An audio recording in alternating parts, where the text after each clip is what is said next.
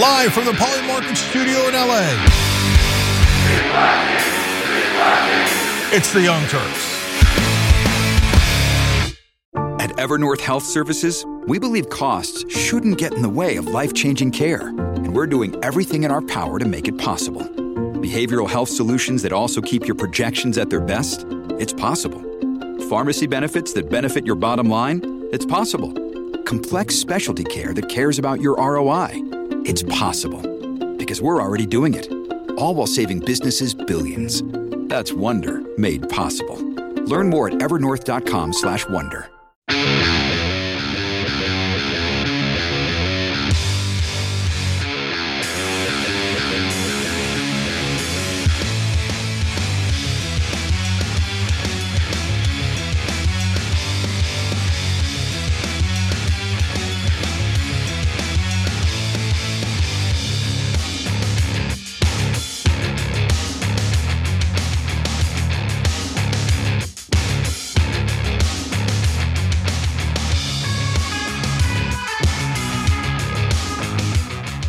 All righty, welcome to the Young Turks. Cenk Uygur, Anna Kasparian with you guys. So we've got foreign news, and apparently in a funny voice. We also have domestic news, of course. We had the Iowa caucuses last night. I covered that on YouTube and everywhere else we're at. Of course, if you remember, you get everything we do. And so tyt.com/join, hit the join button below. Obviously Trump won, but we're gonna talk about Vivek Ramaswamy again because he dropped out. And we've got some funny details to add to that. And without further ado, let's get started. Well, we begin with war, so let's do it. Iranian-backed Houthi militants held military exercises in Yemen just a day after being hit by US-led airstrikes, more in defiance than a show of force, a flex of military muscle on land, for a battle being waged at sea. US operators say the cargo ship Gibraltar Eagle was hit by an anti-ship ballistic missile 100 miles off the coast of Yemen in the Gulf of Aden. That's right, Houthi rebels have in fact retaliated against the United States and the United Kingdom for them carrying out airstrikes in Yemen in retaliation of Houthi rebels, basically interrupting international trade in the Red Sea. Now the strikes were the West's response to those Houthi attacks on cargo ships in the Red Sea.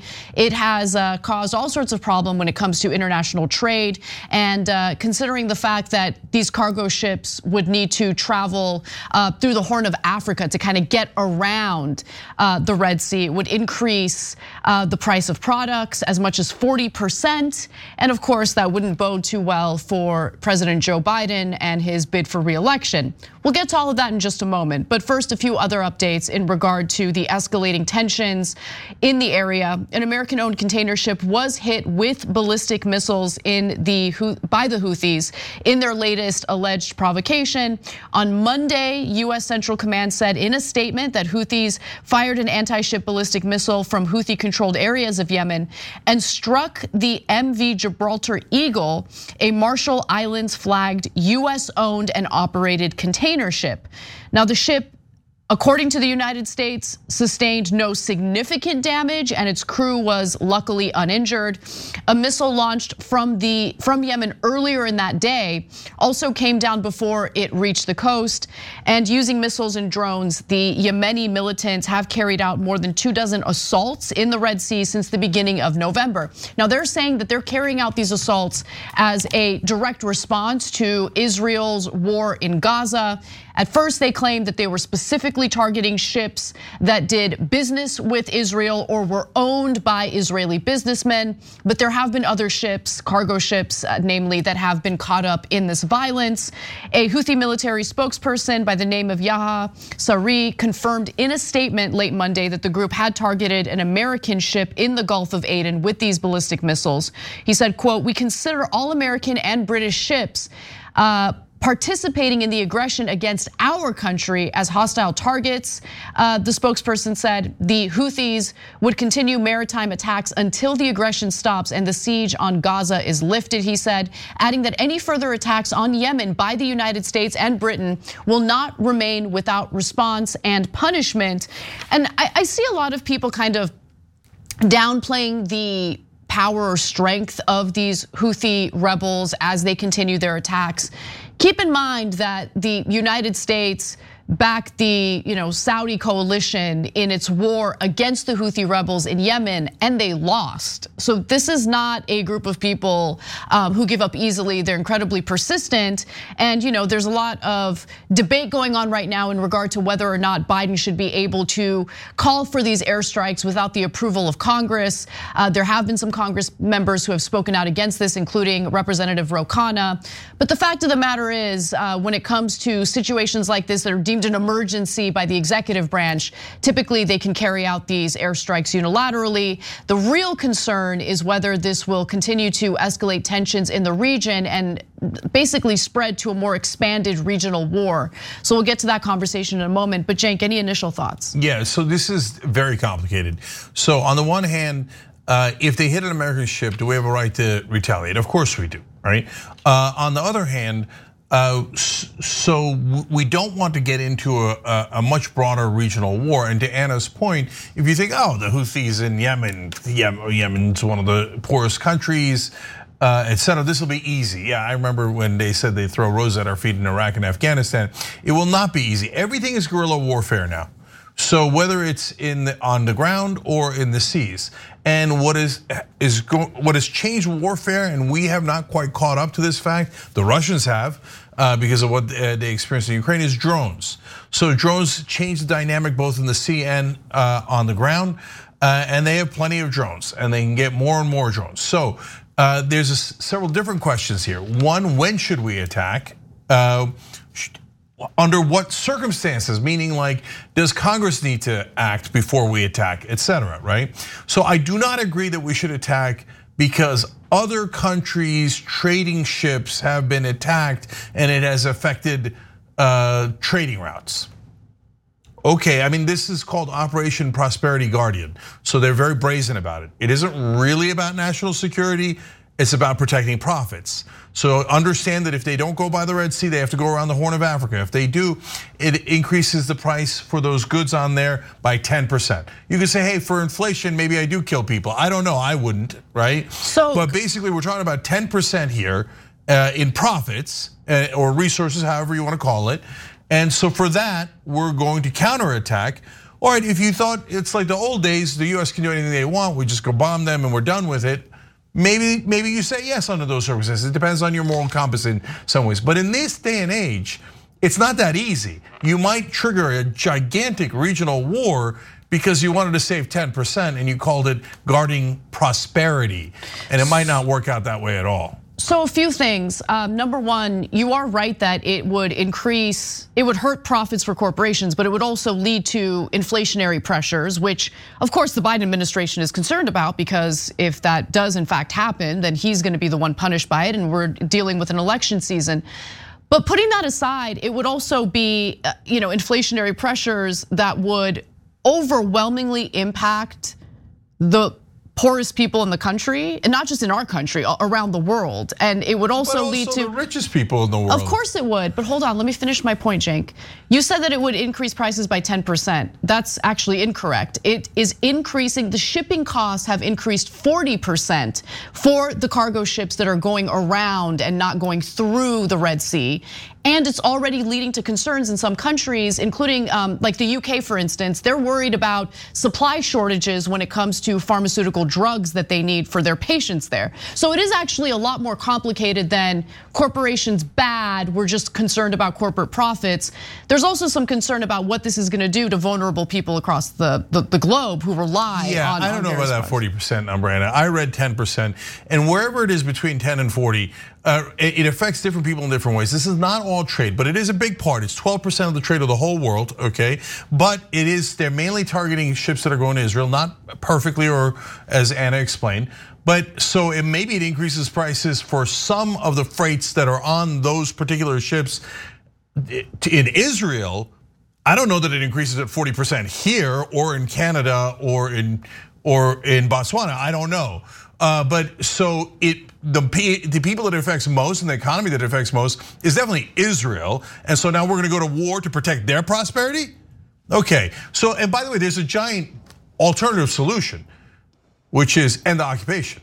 end the war. So I know in America that's unthinkable. We must imprison the Palestinians for the rest of time, and we must help Israel butcher them.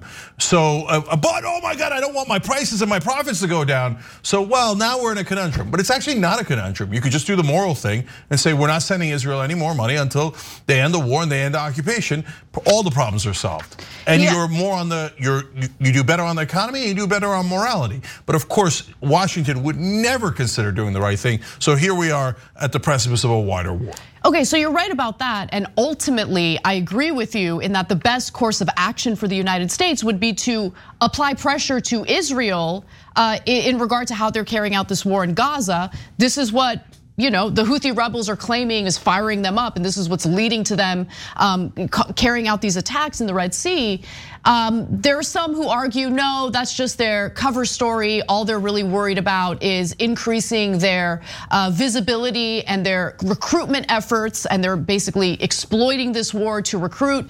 But I mean, the Houthi rebels weren't carrying out these attacks in the Red Sea prior to this.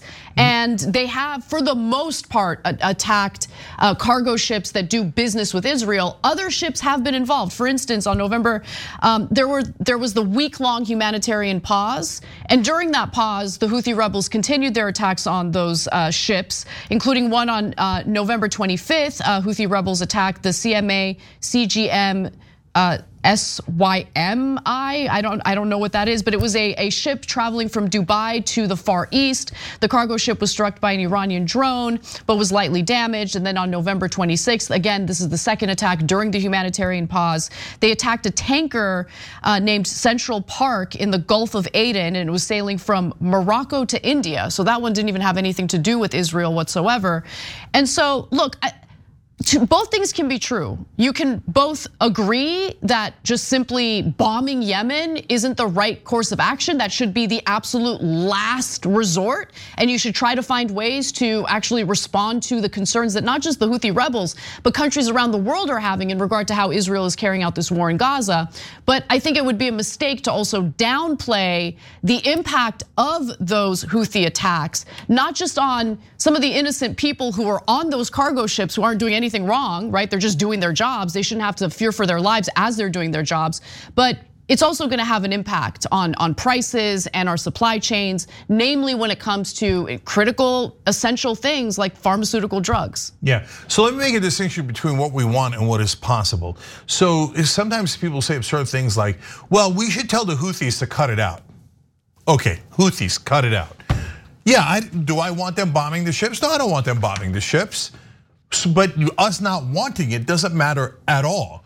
So then the question is, okay, like, because some people in America, because mainstream media frames it this way, thinks that if you just tell Hamas to cut it out or the Houthis to cut it out, that has an effect. That has zero effect, none. So get to realistic solutions. So now, how do we effectuate what we want, which is to get them to stop bombing the ships? Well, there's a couple of ways. One is we strike back, and when we just did that, and did it stop them? No, it didn't stop them at all. The only way you're gonna stop them is if you start a giant war with Yemen, which is then gonna jump to Iran, by the way, but you'll never get out of Yemen in the first place, because it'll be guerrilla warfare, land, sea, air, etc., and we'll be bogged down in a disastrous war over there. Otherwise, what are you gonna do? You're gonna take over all of Yemen? No, they're gonna be able to fire rockets from Yemen ad nauseum. You can kill more of them, but it's not gonna stop it. So I'm being honest with you guys and realistic. The idea that, we pound our chest, we bombed them, we killed them, and then they stopped. They didn't stop. It didn't work. It's not gonna work. It's dumb. The only way to get them to stop is to get Israel to end the war and the occupation. Well, you say, well, Israel doesn't want to do that. They want to keep those prisoners. 5 million Palestinian prisoners. Okay, well then those bombing isn't gonna stop, no matter how much we want it to stop. I don't want prices going up. I don't want innocent people getting killed. But you have to be realistic about how to get things done. And peace is the way to get things done. Saying we're gonna keep bombing Yemen and maybe drag Iran into it is a terrible strategy. And by the way, Ro Khanna, Pramila Jayapal, and the others are right. One that you require congressional authorization for. Anna's also right that no president cares about the Constitution. They ignore the Constitution all the time. They do all these bombings without any congressional authorization. But yes, you're supposed to get one. Why are you supposed to get one? So you don't accidentally drag us into an unwinnable war. Yeah, and look, I would just like Congress to stop whining about that. And if they genuinely want to ensure that the president has their authorization before he carries out any military activity, well, then do something about it. Don't just complain about it.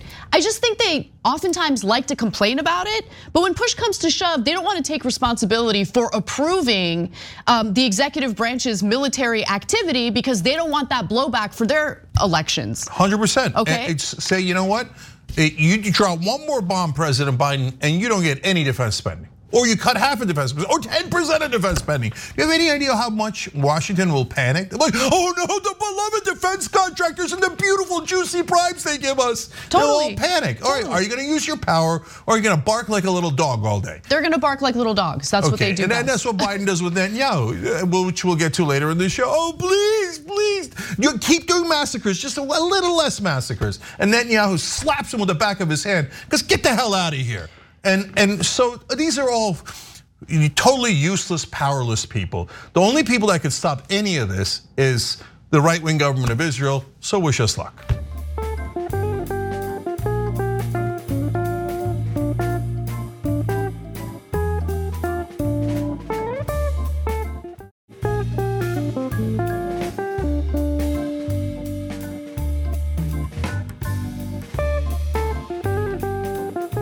So let's talk a little bit about something that happened to two of our Navy SEALs in the area as well. So,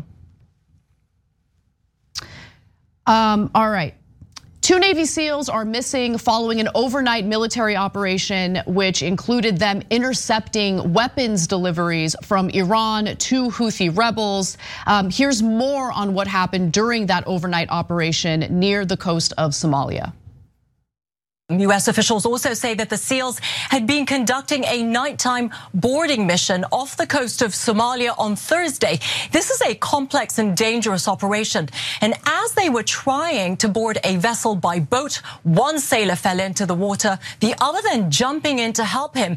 Now, as you know, the Gulf of Aden as well as the Red Sea are busy shipping lanes. They've also recently been used by the Iranian-backed Houthis to attack dozens of commercial vessels, prompting a massive show of force with US and British Navy ships deployed to the area to deter and respond to the attacks. Now, according to the Washington Post, the Navy SEALs, who are now unfortunately missing, launched their mission from the USS Lewis B. Puller, which acts as a floating military base. And then they headed toward the Dhow in a smaller craft, and that's according to a US official. So the crew on that vessel apparently lacked the proper documentation, which allowed for the military to go on board and start searching the vessel. And then these operations involve approaching the suspect vessel in smaller boats and then using ladders and climbing tools to get on board, which can be complicated by violent waves. And unfortunately, the rough waters led to a situation in which one of the Navy SEALs fell into the water, and then the second Navy SEAL jumped in to try to save him. And unfortunately, they both struggled and are now both missing. As rescue operations for the two Navy SEALs began, other troops carried out a search of the boat, which according to reports had a crew of 14 people. And that's again, according to a statement by the US Central Command. They were taken into custody. The Dhow was deemed unsafe and was sunk, according to a statement. And among the things they seized from the vessel, it included Iranian-made ballistic and cruise missile warheads, propulsion and guidance systems, and air defense components. Also, an analysis or initial analysis indicates the weapons match those the Houthis have used to target ships on the Red Sea, according to the statement. The operation marked the first US Navy seizure of advanced Iranian-made ballistic components since 2019, the statement said. And the US is arguing that these operations have been ongoing and they're not at all tied to the ongoing war with Israel and Gaza. It's not tied to the US and its allies attempting to protect international trade in the Red Sea. I find it hard to believe that statement. And in fact, I'm very skeptical of that statement. Nonetheless, two of our Navy SEALs are now missing. And even though the State Department argues that they're optimistic that they're still alive, I would argue that that's really hard to believe at this point. Yeah, look, for whatever hope there is, let's keep going. And they say the search has been exhaustive, and that makes sense. We should obviously do our utmost to find those guys. And so always remember, when it comes to the troops, it's not their fault. They get sent on missions.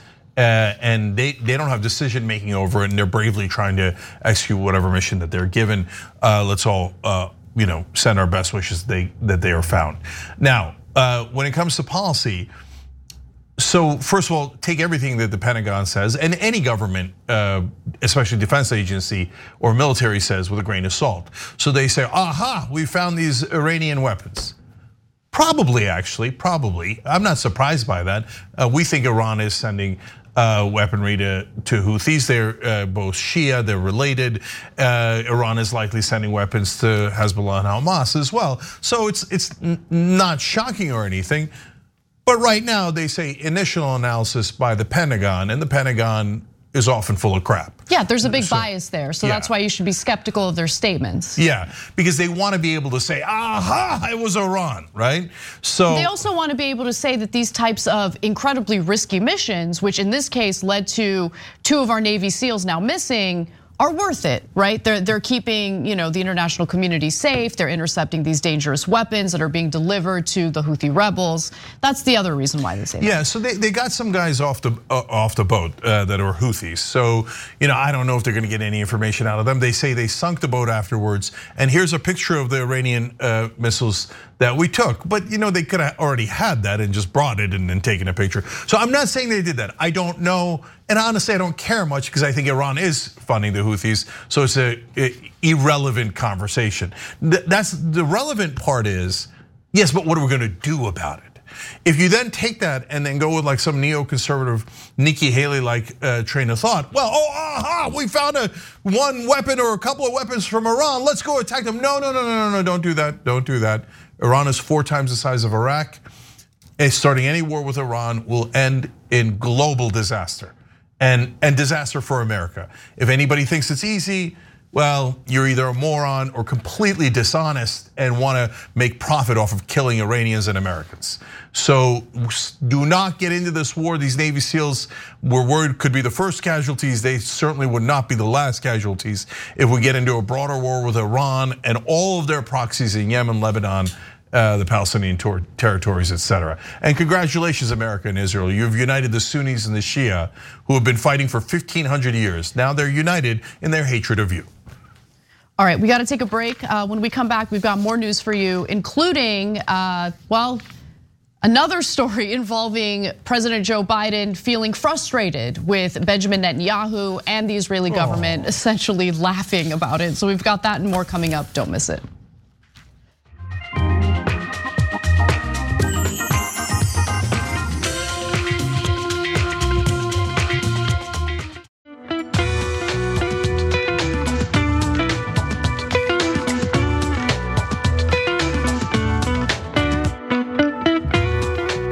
All right, back on TYT, Cenk, Anna, and a long list of American heroes. Genko, Silas Greystone, Hobbsies, and Merrick Carlson all just joined by hitting the join button below. We appreciate you guys. You make this show possible. And Anthony McClendon upgraded through that same button. Upgrades make a giant difference so we can keep prices low for everyone. And then Benjamin Morrill and Box gifted a membership on YouTube. You guys are awesome. And Stop Dragging My Heart Around gifted 5 American Hero. We appreciate all you guys. We love you guys. Let's do the show. All right, well, Biden continues to be frustrated with Netanyahu, as are other Democrats in Congress. So let's discuss what that's all about. President has got to change course. He has been very clear. He has expressed his concern about quote unquote indiscriminate bombing.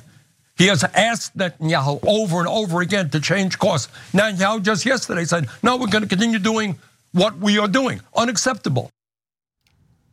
Well, politely asking someone like Benjamin Netanyahu to do anything is a laughable way of handling the situation, and that's what we've been hearing over and over again in regard to the Biden administration and its handling of this war in Gaza. Now, Senator Bernie Sanders lays out how the Israeli government continues to ignore Biden and conduct their war on Gaza in a way that fails to spare the lives of Palestinian civilians. And now new reporting from Axios continues on with this same humiliating narrative for the president, that he's losing patience with Netanyahu. He has asked politely for Netanyahu to stop indiscriminate bombing in the Gaza Strip. And of course, you have Netanyahu respond by saying, we're gonna continue this war, because make no mistake about it, Netanyahu's political interests really rely on him continuing the war. He knows the second the war is over, it's very likely that he's going to face criminal prosecution. The country is not in favor of him, they're against him. Even now with this ongoing war, Israelis want him out. But again, the Israeli government does not care what Biden has to say. Biden has given Israel his full backing with unprecedented military and diplomatic support, even while taking a political hit from part of his base in an election year. That support has largely continued publicly, but behind the scenes, there are growing signs that Biden is losing his patience, the US official who spoke to Axios said. So I just want you to take in what I read to you, okay? That is an excerpt from the Axios reporting.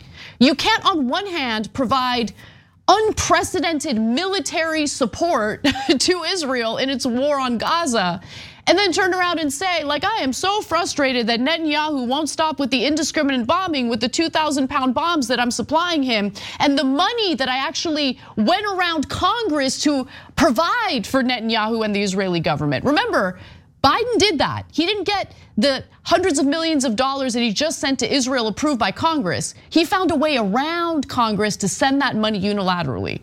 You can't do that while simultaneously pretending as though you're concerned about how Israel is carrying out that war. It's ridiculous. Well, to be fair, Biden found a way around Congress to get Americans $15 minimum wage and higher wages and paid family leave and voting. Oh, right, he didn't do any of that. When it came to those issues and helping the average American, he was like, oh, there's nothing I can do. Congress, filibuster, oh my God. Oh, Israel needs to commit more war crimes? Yes, right away. Who cares about Congress? I don't need stinking Congress. Oh, attacking the Houthi rebels. Attack them, bomb them, bomb them. I don't need congressional approval. Congress is useless, irrelevant. Helping the average American? Congress, filibuster, parliamentarian. Come on, guys, you're obvious frauds. So look, let me ask you if you're one of these Democratic diehards who are like, oh, Democratic leadership, they're always saints so wonderful. So answer me and riddle me this. Is Joe Biden a pathetic weakling or a moron or both? Because there isn't another option. So does Joe Biden not know that the way to get any person to do what you want, that is the leader of a foreign government, is consequences? Like, does he really, is he so unbelievably stupid as the president of the United States that he's like, well, I begged him and he said, no, I guess there's nothing else I can do. Come on, nobody thinks Biden's that stupid, right? So what is he then? He's pathetically weak. He came and said, hey, Netanyahu, straighten up, this is America, okay? We give you all this funding, I gave you all this stuff for free, we give you billions of dollars every year for free. I'm about to send you $14 billion extra for free, right? I supply everything that you ever asked. So can you please not do just a little bit that we're asking, right? We're not telling you to stop the bombing. We're not telling you to stop all war crimes. We're just, can you reduce the war crimes by a little bit? And Netanyahu goes, puh, and slaps him across the face. And we've got quotes we're gonna show you, right? And Biden goes, okay, you win. I swear I won't do anything. Come on, how pathetic and humiliating. It is humiliating. It's humiliating for the Biden administration. It's also humiliating for America to be led by a president who on one hand is supplying the weaponry that Israel is using to carry out the very war that Biden is alleging to have issues with. And by the way, I don't know what's really transpiring with Biden. My read of this, and I could be completely wrong, but I genuinely think that Biden is trying to have his cake and eat it too. He's trying to continue supporting Israel's war on Gaza while attempting to appear more sympathetic to the portion of the Democratic base, namely younger voters who increasingly are becoming more and more vocal about this war, who are increasingly against Biden and how he's been supportive of the Israeli government and this war. I think it's a political move that is not really boding well because we're not idiots. Yeah, you're absolutely right, Anna. So let me clarify. He's stuck between a rock and a hard place in his way of thinking, because on the one hand, he thinks I need the donors, and I don't care if your feelings are hurt. The defense contractors, oil companies, and yes, AIPAC, a Democratic majority for Israel, are giant donors. If you think politicians don't care about donors, well, you don't know anything about politics. Please go do something else, okay? So that includes every stupid reporter in Washington. Oh, the lobbyists, might that affect Biden? Oh, no, don't write about it. Don't write about it. Come on, guys. We all have eyes. Okay, so he wants the donor money from all those different industries, et cetera. But at the same time, he's down by 10 in Michigan. And if you don't win Michigan, you have a 0% chance of winning the race if you're a Democrat. Okay, so now he lost the young vote. He's now trailing Trump by 4 in the young vote. If you lose the young vote as a Democrat, you have a 0% chance of winning. So he's like, well, I can't win without the donors. I can't win without the voters. I'm stuck. And literally in the Axios piece, they have guys from the Biden administration saying we are stuck. Now, the reality is you're not stuck. Make a decision. You know what decision you should make? The voters. But he's so hooked on donor money. He's like, I need it, give it to me, hit it me in the main way. The idea that you would say no to the donors for people like Joe Biden, who are career politicians in America, is unthinkable. They think that's my boss. I can't say no to my boss. Okay, so let's actually get to the quotes. But remember, Biden doesn't want to deal with AIPAC the same way John Fetterman, a newly elected senator, doesn't want to deal with AIPAC. So that's also a huge part of it. It shows an incredible amount of weakness. Well, by the way, also insulting the intelligence of the American people who see what's going on. Again, you can't claim you have a problem with this war as you are funding and providing the weaponry for the war.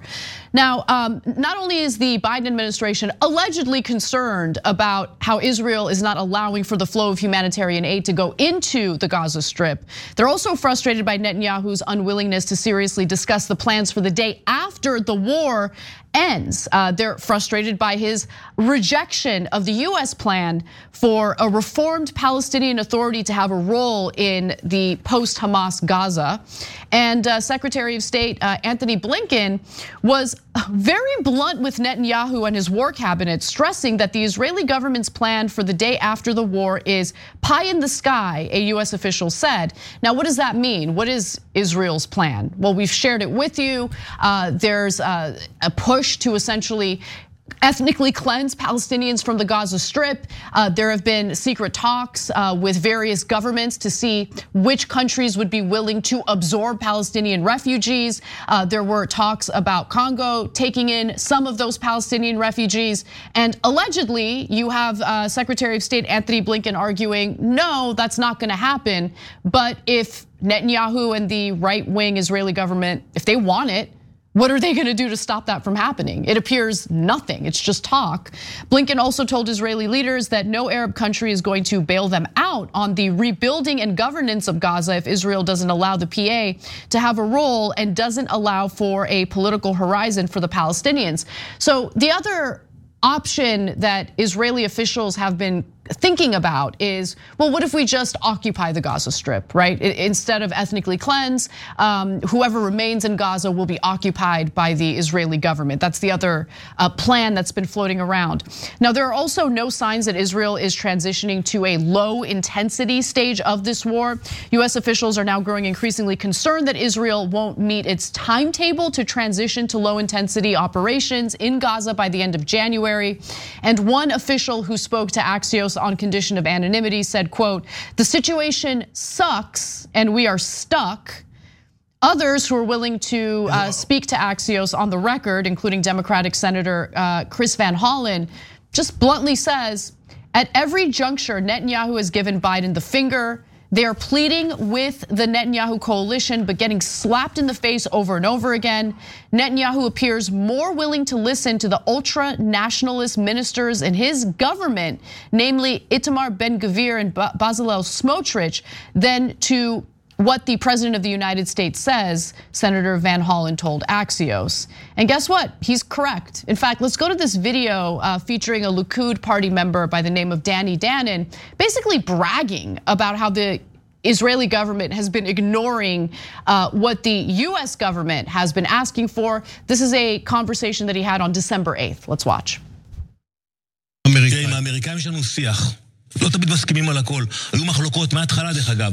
הם לא הסכימו לתימון קרקעי, נכנסנו קרקעית. הם לא הסכימו לבית חולים שיפה, התעלמנו מהבקשה שלהם. הם רצו הפוגה בלי חטופים, לא הסכמנו להם. מה שדווח בהתחלת המהדורה, ולשמחתי תוקן, אין אולטימטום אמריקאי. אין דדליין של ארצות הברית. אנחנו עובדים, צריכים להמשיך להכות בחמאס, וגם אם זה יבוא למקום של עימות עם ארצות הברית, צריך להמשיך עד הסוף. So just to reiterate for our audio listeners, he said they didn't agree to a ground invasion, we invaded. They, meaning the Americans, didn't agree on attacking Al-Shifa Hospital. We ignored their request. They wanted a pause without hostages. We didn't accept that. What was reported in the beginning of the program, and I'm glad was corrected, we have no American ultimatum. There is no deadline from the United States. So there you have it. I mean, if there's no pressure by the United States with real consequences, then why would the Israeli government listen to anything that Biden is politely asking them to do? They're spitting in our face publicly and laughing their ass off about it. What are you gonna do? You're not the boss of us. You give us money, but we don't have to do anything for you. You have to do things for us on top of the money that we're taking from you. And they go on their TV, they brag about it. I mean, you have to understand the context of Chris Van Hollen. He is a very mainstream establishment Democrat. For him to say that we're getting slapped in the face, talking like we do, that Bibi gave Biden the middle finger. Okay, that means all their polling is a disaster. That means the Democrats are worried they're all gonna lose their seats because the American people do not want to keep butchering Palestinians. So that's why Van Hollen's saying this. Otherwise, he would never say it either, okay? Did you see that part in the quote that Anna read you? The president's patience is running out. No, it's not. The president's patience is infinite. How dare he defy the leader of a foreign government? He thinks he can. Where's your patience? Is it really running out, Joe? When are you gonna do something? You're gonna sit there and bleed all day, and you're gonna take every humiliating put down an insult from Netanyahu, and you're gonna do as he orders you to do. Look, this is facts. So, okay, we'll give you more quotes. Now, this is Benjamin Netanyahu. I'm gonna read from his social feed. He gave a speech on the 100-day anniversary of the war, right? And he says in part of it, several days ago, I met with Secretary of State Blinken. I thanked him for the American assistance, and I emphasized to him, we embarked on this war after we were massacred. We are not stopping. We are continuing until we eliminate Hamas and return our hostages. Now remember, we just explained to you, Blinken went down there and said, get realistic about the end game here. You can't ethnically cleanse all these people. You can't reoccupy. You can't go until Hamas is all wiped out. We don't know when Hamas is gonna get wiped out. We don't even know how many Hamas there are. It's an unwinnable solution, right? That's not really a solution at all. And here is Netanyahu going, yeah, I met with Blinken. I thanked him for the money that he gave me like a sucker because I told him to, I ordered him to, and then I told him I'm not gonna listen to a goddamn thing he says. I'm gonna do exactly what I said. But wait, there's more. He said, I told him something else. This is not just our war, it's also your war. Why? Why is it our war? Look at him. This is in public. You go read it on Twitter right now. He's ordering us around, brazenly. He says, okay, continue. This is the war of the sons of light against the sons of darkness, hilarious. There's a war against the axis of evil led by Iran and its three proxies, Hezbollah, Hamas, and the Houthis. And I added, I do not forget, not even for a moment, that in addition to the war in Gaza, in addition to the return of our hostages, and the return of the residents to their homes in both the north and the south, we have another constant existential mission to prevent Iran from attaining nuclear weapons. This is my mission. This is our mission. No, that's not his mission. Hold on. He has been a detriment to that. 100%, 100%. But I'll come back to that last thing. He said, I told Secretary of State Blinken, this needs to be your highest mission too. Oh, thank you very much for the order. Now we'll go run along and have this tiny, tiny little country that's supposed to be an ally that does nothing but get us in trouble, gets us hated by the whole world, that is not a democracy, that imprisons 5 million Palestinians and butchers them anytime that they like. And now he's giving us orders publicly. Your mission is to attack Iran on my behalf. I don't want to die there, but you guys go die for me. Hey, send me the money. Give me the goddamn money. Slap across the face. I told you already. I already ordered you. You're going to war with Iran. Oh, I see. What is this? What is this? Is America mighty and great? Doesn't look like it.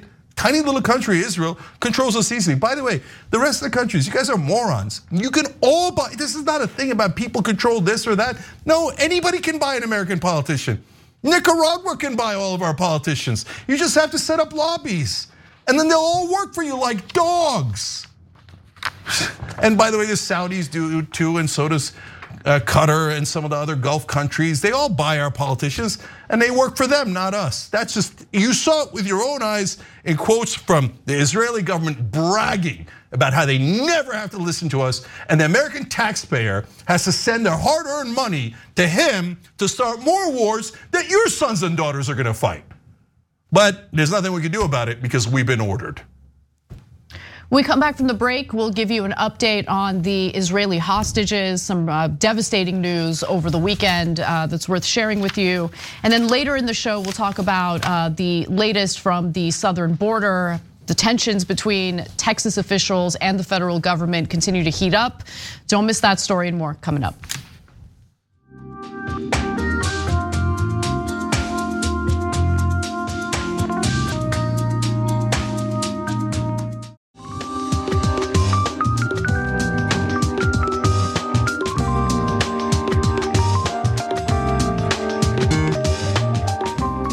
All right, back on TYT, Jang, Anna, and Esoteric Soul who just joined. Thank you, Anna. Well, we've got updates on the hostages who are held captive in the Gaza Strip. Let's get to it. It's been 100 days since Hamas launched a surprise attack that Israel had once dismissed as impossible and unimaginable. Overnight, Hamas released a video of 3 hostages, including Noah Argamani, who became a symbol of Hamas cruelty when she was kidnapped from a music festival and taken into Gaza on a motorcycle. More than 100 days following Hamas's attack on Israel, more than 100 hostages unfortunately still remain in Gaza. And over the weekend, the terrorist group released new footage of 3 of those captives in what Israel is, in my belief, fairly calling psychological warfare. Now I'll explain why I agree with that take in just a moment, but first some details. In the video released by Hamas, it basically demands that Israel and the Israeli government end its siege on Gaza if they want the hostages to be returned. The hostages in the first video, almost certainly made under duress, include Noah Argamani, 26-year-old, Yossi Sarabi, and Itai Seversky. Now, it ended with the following caption saying, "Tomorrow," meaning Monday, "we will inform you of their fate." Now on Monday, another video was posted in which Argamani appears to be reading from a script and says that the 2 men had allegedly been killed. This is distressing, difficult to watch, so I want to give you guys that warning ahead of time. But with that said, here's the second video. Hamas released video footage purporting to show the bodies of the 2 men, claiming they had been killed by Israeli airstrikes. Israel's top military spokesman denied the accusation, at least in part. Itai was not shot by our forces. That is a Hamas lie. The building where they were being held was not a target, and it was not attacked by our forces. We didn't know exactly their locations. We don't attack a place if we know there may be hostages inside.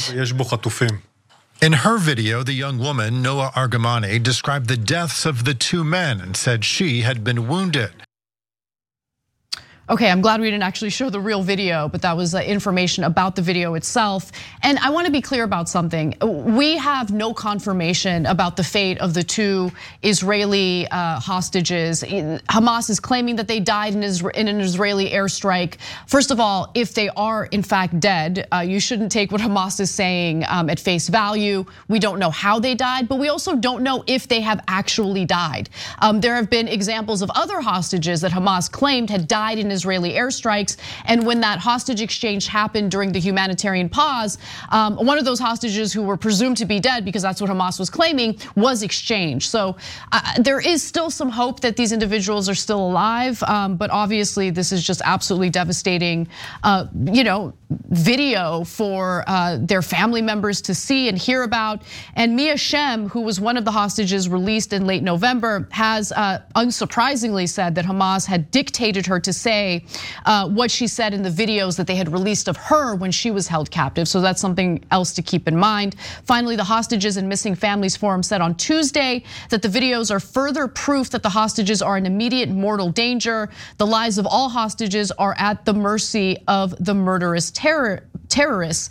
But also keep in mind that the siege on Gaza, the aerial bombardments by the IDF, that also puts the lives of these hostages in danger as well, which is why you have family members of those hostages speaking out against this ongoing war. Cenk. Yeah, so first of all, easy rule, don't believe anything in a hostage video. Obvious, right? So number two, be wary of propaganda no matter which side it comes from. So we've told you about IDF propaganda before, we've told you about American propaganda, Russian propaganda, Ukrainian propaganda. And so is there propaganda from Hamas? Of course. So I literally don't believe a word they said. So are those people dead? I have no idea. Did Israel bomb them? No idea, there's no proof of that, nothing. The only proof actually comes from the Israeli general who said, and I read a longer version of what he said as well, where he said, well, we hit somewhere nearby. I was like, okay, so, and then he said in the video that you saw, we never bomb a place if there are hostages. Well, that's not true either, because you remember the 3 hostages that came out waving a white flag with no shirts on, and a message of please help us, and they murdered him. They're like, oh, sorry, we thought they were innocent Palestinians. Yep. We didn't know they were innocent Israelis. So, no, you're not checking at all. So both sides do propaganda. The tape itself is obvious hostage video, obvious propaganda from Hamas. Yeah, and look, the way that Israel is carrying out this war does not really inspire any faith that they're concerned about the lives and the fate of these hostages. Because again, everyone who's trapped in the Gaza Strip is dealing with the aerial bombardments, they're dealing with the airstrikes, they're dealing with the lack of fuel, lack of clean drinking water, lack of food. You now see, humanitarian aid trucks coming into the Gaza Strip and they're immediately bombarded by people who are starving. At this point, more Palestinian civilians are dying from starvation and dehydration than they are from the Israeli airstrikes, kind of giving you a sense of how dire the situation is on the ground. This is something that's impacting everyone in Gaza, humanitarian aid workers, doctors, Israeli hostages, which is why Gil Dickman, who is a family member of one of the Israeli hostages, said the following: the whole point, as they told us, of the second stage of the war, of moving in through the ground, was in order to get the hostages back, and the hostages aren't here. They forgot about us. I'm really trying to get answers, and I don't really receive them because they're just telling me to wait. And that's exactly right. I mean, the hostage exchange happened during the humanitarian pause. The aerial bombardments have not gotten the hostages back. And what you keep hearing from the Israeli government over and over again in response to the family members who want their family back, they want these captives released, is no, we have to keep applying this pressure. We have to continue with the military operations to free the hostages. But none of the hostages have been freed through military operations. But they have been killed through military operations, that's a fact. That's true, yes. Right? So, okay, look, last 2 things here. Number one, there's a difference when the health ministry says something and then Israel does their propaganda and goes, oh, that's just Hamas, man. Don't believe any of the numbers. 24,000 people are dead. The health ministry has been confirmed every single time by every human rights group on the ground. So that is not propaganda. That is actually doctors confirmed by human rights groups. But when Hamas releases a video, that is propaganda. And it's actually very obvious. And you don't get to complain about, hey, can you believe Israel's bombing us and killing some of the hostages? You have no moral high ground. You took the hostages in the first place. So why don't you just return them and then you wouldn't have that problem. But of course they're not gonna return them because they're Hamas. Yeah. So, and one more thing, every time Hamas takes any action or talks, it hurts the Palestinian cause. So there's 100 reasons to hate Hamas, but a huge one, is because they hurt the Palestinians. Shut up. And so you took the hostages, you started this in the first place, and now, yes, Israel has committed all of these war crimes against the innocent Palestinian civilians in Gaza. But we're trying to protect those innocent people, not you. Give the hostages back, and then you could begin to talk. But of course, they're not going to do that. We have an update. So the kibbutz where the 2 men were abducted by Hamas actually put out a statement saying that they have in fact been killed, but there are no details on how they know that beyond the video that was released by Hamas.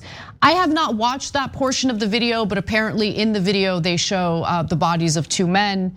I can't stomach it, it's absolutely disgusting, but this is what we're hearing from the kibbutz where the 2 men are from. So just absolute devastating update to this story. Yeah, but again, we want to remind you that doesn't mean that Hamas is right about how they died. Right. They could have died in 100 Agreed. different ways. Absolutely. Including Hamas just killing them. That's another very distinct possibility.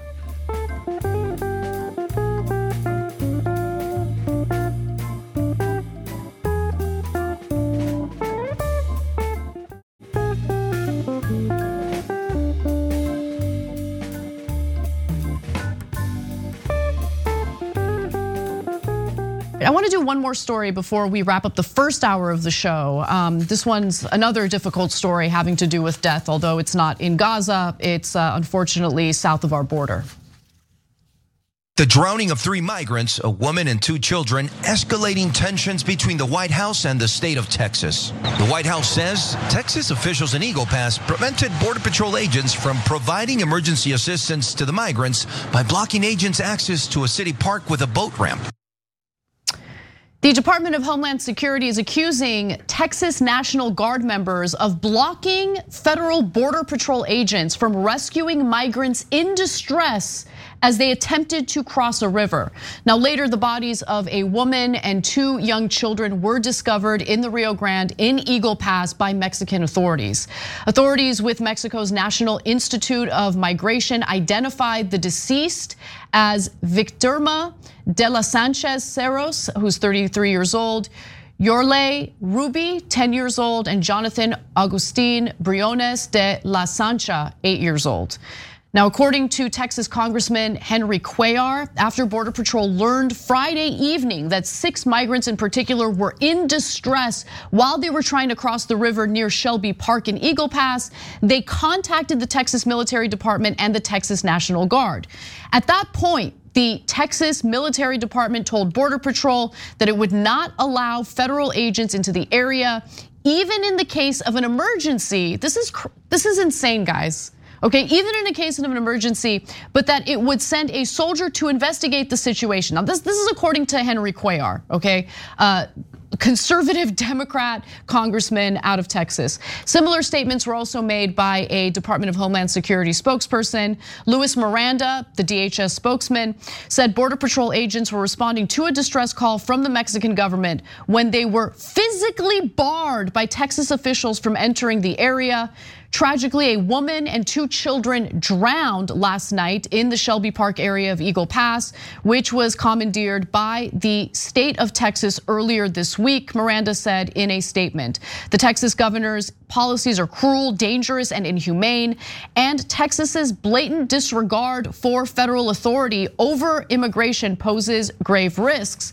And I want to go to one other statement made by Representative Henry Cuellar before we get to some of the excuses we're hearing from the state of Texas. He talks about how Border Patrol agents could have saved these 3 people's lives as they were in distress. Let's take a look.